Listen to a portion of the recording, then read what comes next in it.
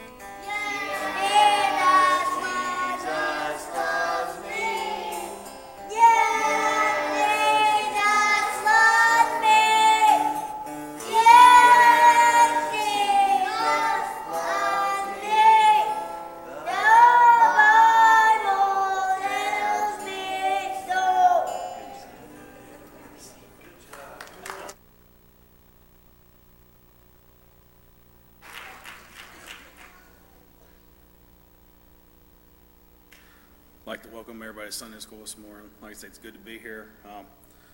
I was thinking this morning, I slept through my alarm this morning for sunrise and woke up and I was mad and aggravated. And we got up and we was getting ready. And once again, we was up, but we was running late.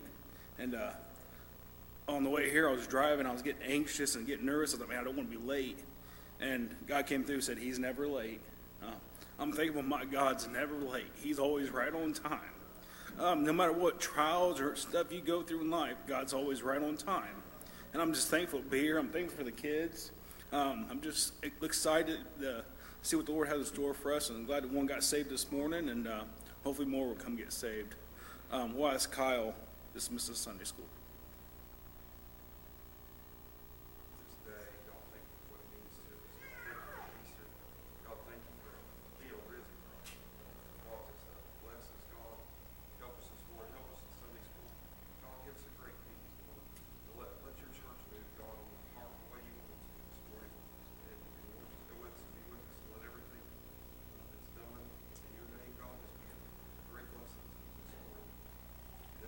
Yes, we pray your Son.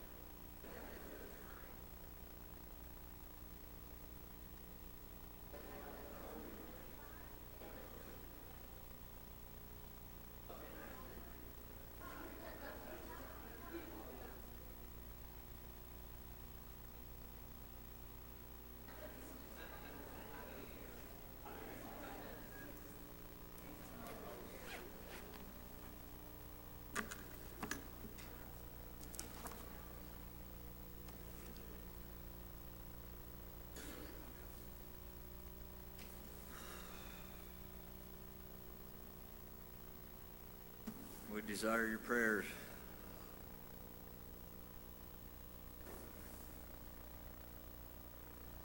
It's never, to me, never an easy thing to stand up and do anything for the Lord.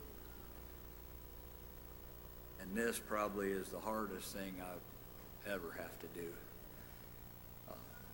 Because I'm completely unworthy to try to teach anything anybody about the Bible. But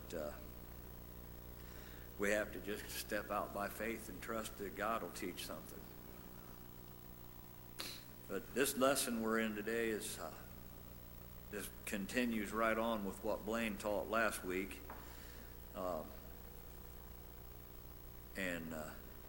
Last week at the end of the lesson is just when they had found the tomb empty. And I'll just go ahead and read verse 12 was the last one Blaine taught on. And it says, Then arose Peter and ran unto the sepulchre, and stooping down, he beheld the linen clothes laid by themselves, and departed, wondering in himself at that which was come to pass. I believe Peter went back and shared what he had found.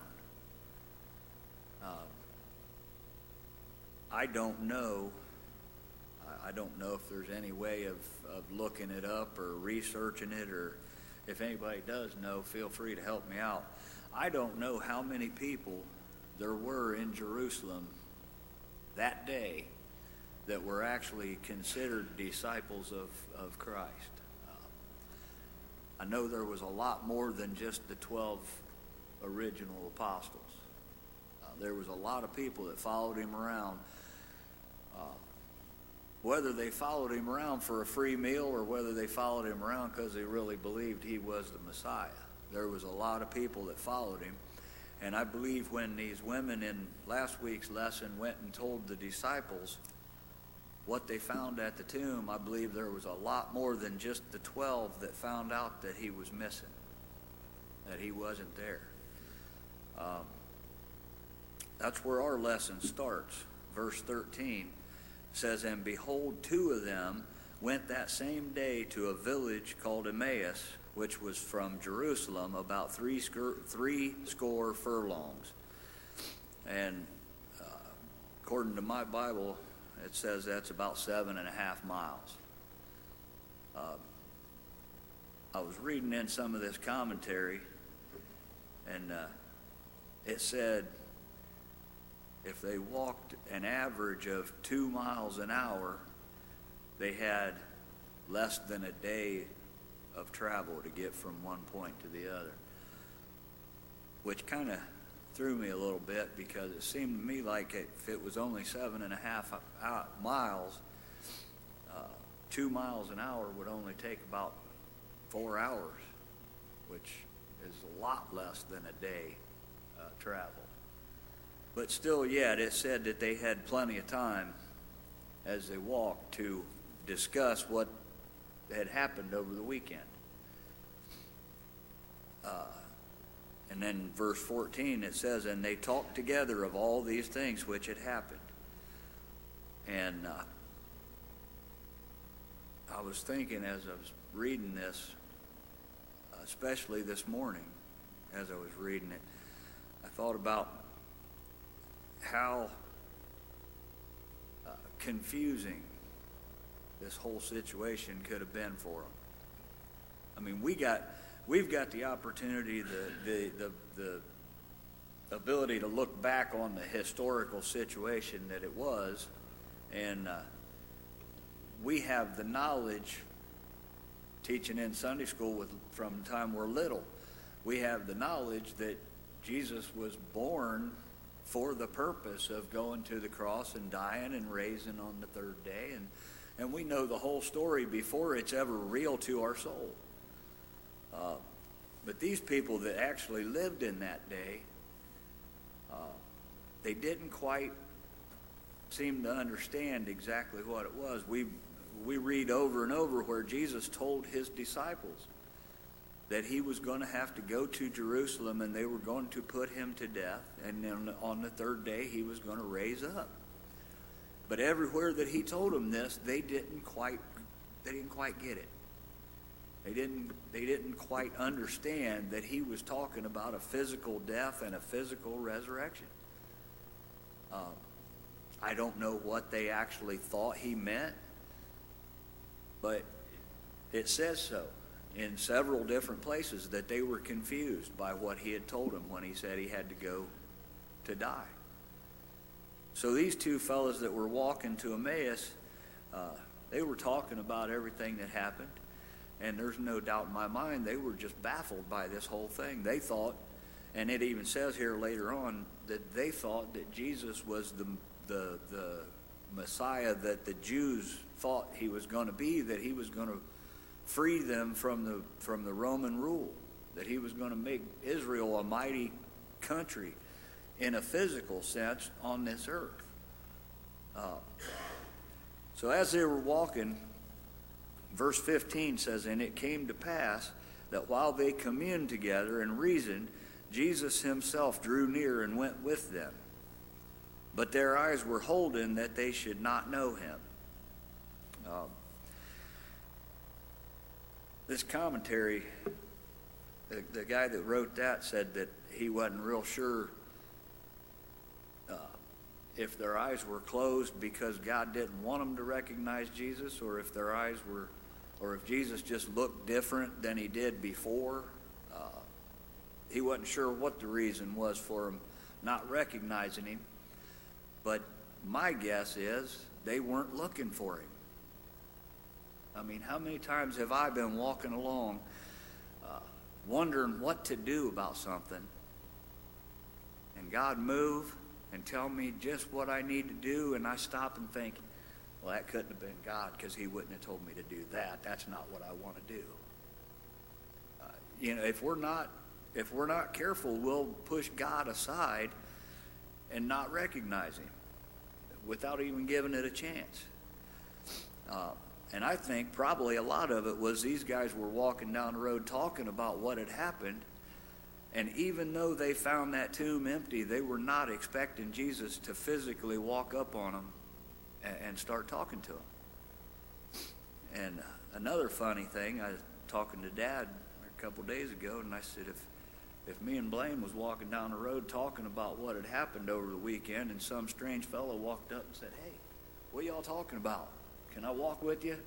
We'd have probably said, "Beat it, buddy. We're having a private conversation here." But these guys, they didn't know who this guy was. But yet, Cleopas, the one that was one of them, he just went ahead and told Jesus all that he knew about the weekend. And I'll go ahead and read some of this. Verse 17 says, "And he said unto them, What manner of communications are these that ye have one to another as ye walk and are sad? And one of them, whose name was Cleopas, answering said unto him, Art thou only a stranger in Jerusalem, and hast not known the things which are come to pass there in these days?" The guy that wrote the commentary seemed to think that Cleopas was being a little bit of a smart aleck there. That was his take on that answer was, where you been? You just crawl out from under a rock? Everybody knows what's been going on. Yeah. And I guess in a way that would be hard not to be the attitude you'd have. I imagine that was big doings. The whole city of Jerusalem probably was there watching it happen. And then as you're walking out of town, this guy comes along and says, "Well, what are you talking about? I don't know about any of this." And verse 19, Jesus said unto them, "What things?" And they said unto him, "Concerning Jesus of Nazareth, which was a prophet, mighty in deed and word before God and all the people." Now these guys were obviously disciples of Jesus. They'd followed him around. And even after his death, it struck me kind of funny that they said that Jesus was a prophet, mighty in deed and word before God and all the people. they knew, and I would have to guess because they had heard him expound on the scriptures and preach the gospel, they knew that he knew the word. He knew what it meant, and he could teach about it, and he could preach on it. But they still called him a prophet, and that just seemed kind of odd to me that they followed him all that time, and instead of calling him the Messiah, they called him a prophet. But there again, how many times do I put him, make him smaller than he is?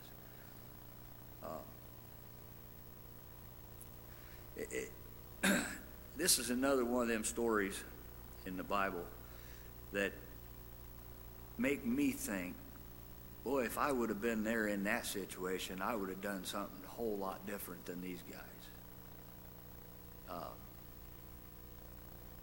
It seemed like they didn't have much faith. But then I look at some of the things that's happened in my life, and I wonder, boy, where was my faith? Why did I act like that? Just like getting up here and trying to teach. If I had the faith that I think these guys should have had because they walked with Jesus, I wouldn't have a bit of problem doing this job. But I've walked with Jesus on and off since I was 11 years old. And real steady as I could be for the last at least 15 years. And yet I still don't have the faith that I think these guys should have had. But verse 20 says, "And how the chief priests and our rulers delivered him to be condemned to death and have crucified him. But we trusted that it had been he which should have redeemed Israel. And beside all this, today is the third day since these things were done." It had been he that should have redeemed Israel. That right there tells me they thought that Jesus should have took them out from under the Roman rule. He should have made Israel a sovereign country. Now, the next line it said, "And beside all this, today is the third day since these things were done." Do you suppose they had read the prophecies about Jesus getting up on the third day? Otherwise, why would this being the third day have any relevance to them?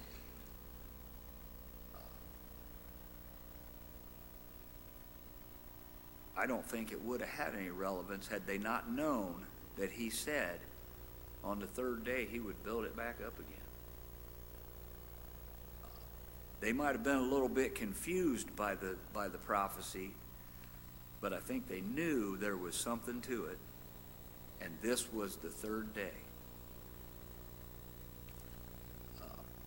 22 says, "Yea, and certain women also of our company made us astonished, which were early at the sepulchre.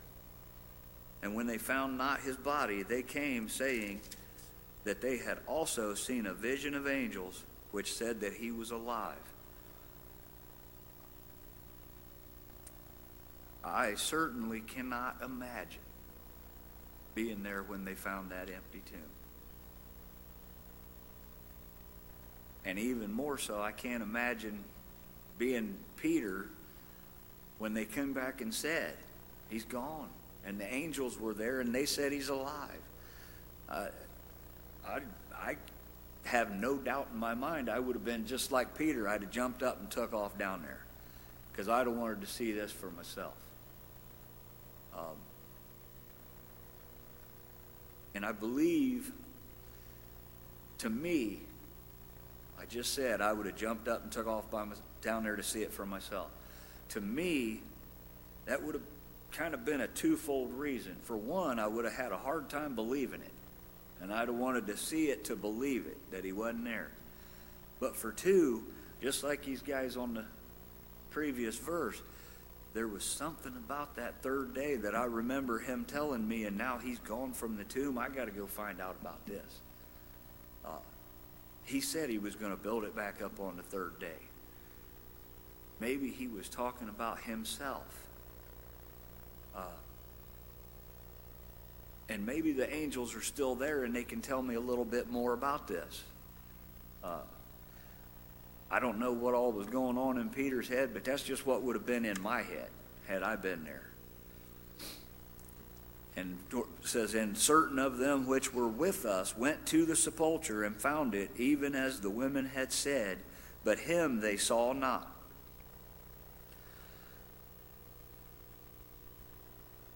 I believe God does things for an absolute reason. Whatever he does, there's a reason for it. There's a lot in this story, not necessarily just in this lesson, but all through this story of the crucifixion and the resurrection that I don't understand. To me, it seems like, wouldn't it have just made more sense for Jesus to get up and just come right to his people and say, here I am. I told you I was going to get up on the third day, and now I'm back. I mean, wouldn't that have been a lot more easy for us to understand? Wouldn't that have been a more direct way to show the Pharisees and the non-believers that what he said was true? But then again, this is a faith way.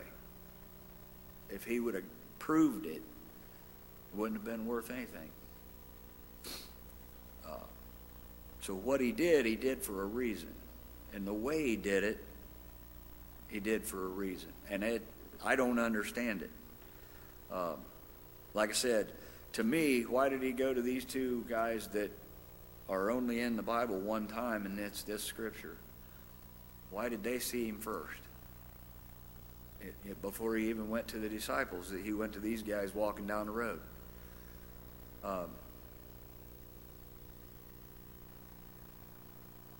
I think it was so that they could pass the word on to people that were not in Jerusalem when all this happened. Because they were on their way to Emmaus. There might have been some people down there that didn't know exactly what was happening. There may have been some people down there that didn't know that the tomb was empty. That's what we're doing here today, is preaching that the tomb is empty. We've got a risen Savior. He's not dead. And these guys were going to a town that might not have heard that story yet. And Jesus wanted them to go tell the story. He's not there. He's rose. Verse 25 says, then he said unto them, O fools, and slow of heart to believe all that the prophets have spoken. Ought not Christ to have suffered these things and to enter into his glory? He wanted them to realize that all the confusion that was in their heads was explained in the scriptures. It was all written down from Moses on forward. It was written. In verse 27, it says, and beginning at Moses and all the prophets, he expounded unto them in all the scriptures the things concerning himself. Excuse me.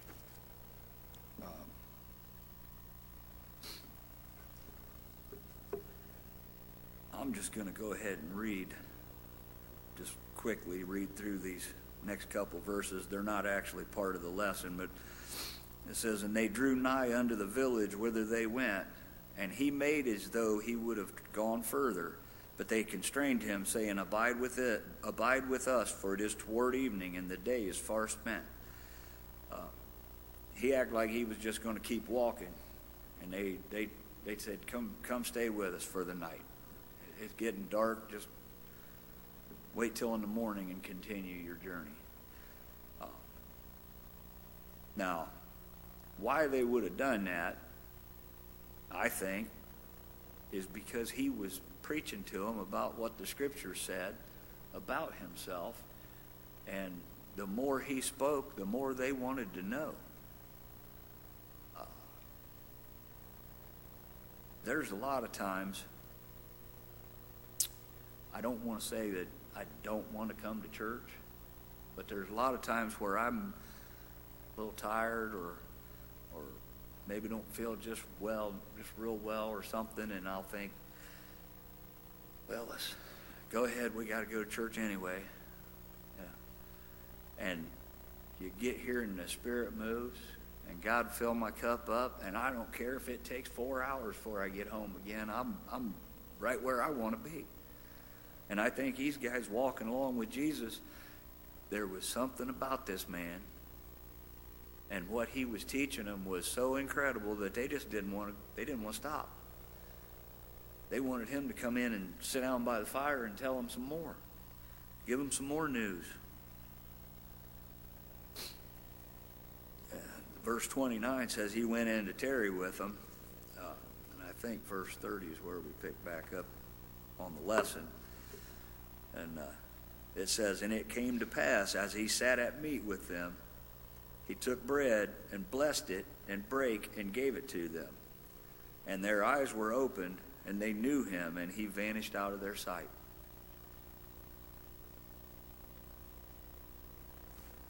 Mission accomplished. They knew who was talking to them, and they knew that all that he had said was true, and they were back in their hometown. I assume it's their hometown because they went there and they had a place to stay as soon as they got there. They didn't have to look for an inn or a room. It just says they went there, and as soon as they got there, they told him, come in and stay with us. So I assume those guys lived there. And Jesus wanted them to pass that story along to the people that lived around them. That's what he wants all of us to do, is just to pass that story along. But to go on a little bit past the lesson, after their eyes were opened, verse 32 says, and they said one unto another, did not our heart burn within us while he talked to us by the way, and while he opened to us the scriptures? There's something about Jesus when he talks to you that you'll know who he is. You'll know that there's power in it, and you'll know that there's truth in it, whether you want to know it or not. There's been times in my life that I wasn't where I ought to be. And Jesus come by and say, you need to get where you need to be. And whether I wanted to hear that or not, I knew it was true. I knew there was power in it, and I needed to heed that call. But anybody got anything to expound on the lesson? I'm pretty much out. I guess I should have gave people a chance earlier. The disciples, I believe every one of them doubted the resurrection before he showed himself to them. It had to be proved to them. And but then after Jesus appeared to him, like Thomas said, if I don't see the nail prints and put my hand in his side, I'll not believe it. And when Jesus appeared to him, he said, my Lord and my God. And according to history, this is mostly history anyway, every one of them disciples but John were killed because of their preaching. They were put to death. And not only them, there was a bunch of others. But it's showing you how this mind operates to begin with. They didn't really see into the resurrection. But after Jesus showed it to them, after he let it be known that he got out of the grave, they all died for him. And it'd be hard to do that if something you didn't really believe or didn't really know, you probably, they come to you and say, if you don't refute what you're saying, we're going to kill you. You'd probably back up if you didn't really believe in it. And that's like getting saved. I looked at the church when I was lost, and I thought they had something better than what I had. But after I got saved, I knew they did. And I still don't. And I hope, I don't know, I hope this never happened, but if I had to face death or back up, I hope I could go down shouting. Yeah. And so God put that in the Bible like it is to teach us a lesson. In the flesh, we get the wrong ideas sometimes. We want things done our way, like a lot of people's.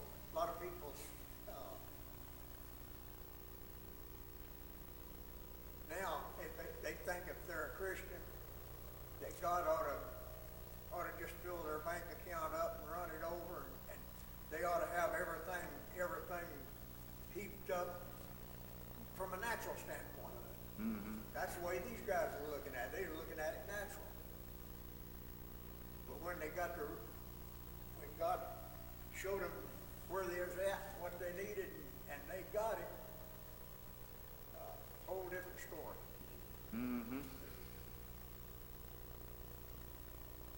Yeah, I thought about the fact that their eyes were closed and they didn't recognize Jesus. If they would have known it was him, it probably would have put them on high alert right away. It's Jesus. We got to straighten up, or we got to listen, or, this is a big deal. But since they didn't know it was him, they didn't have to pay attention to him. They didn't, it was just some guy walking along explaining to them what the scripture said. They could have took it or left it. But they knew, like I say down there in verse 32, their hearts burned within them.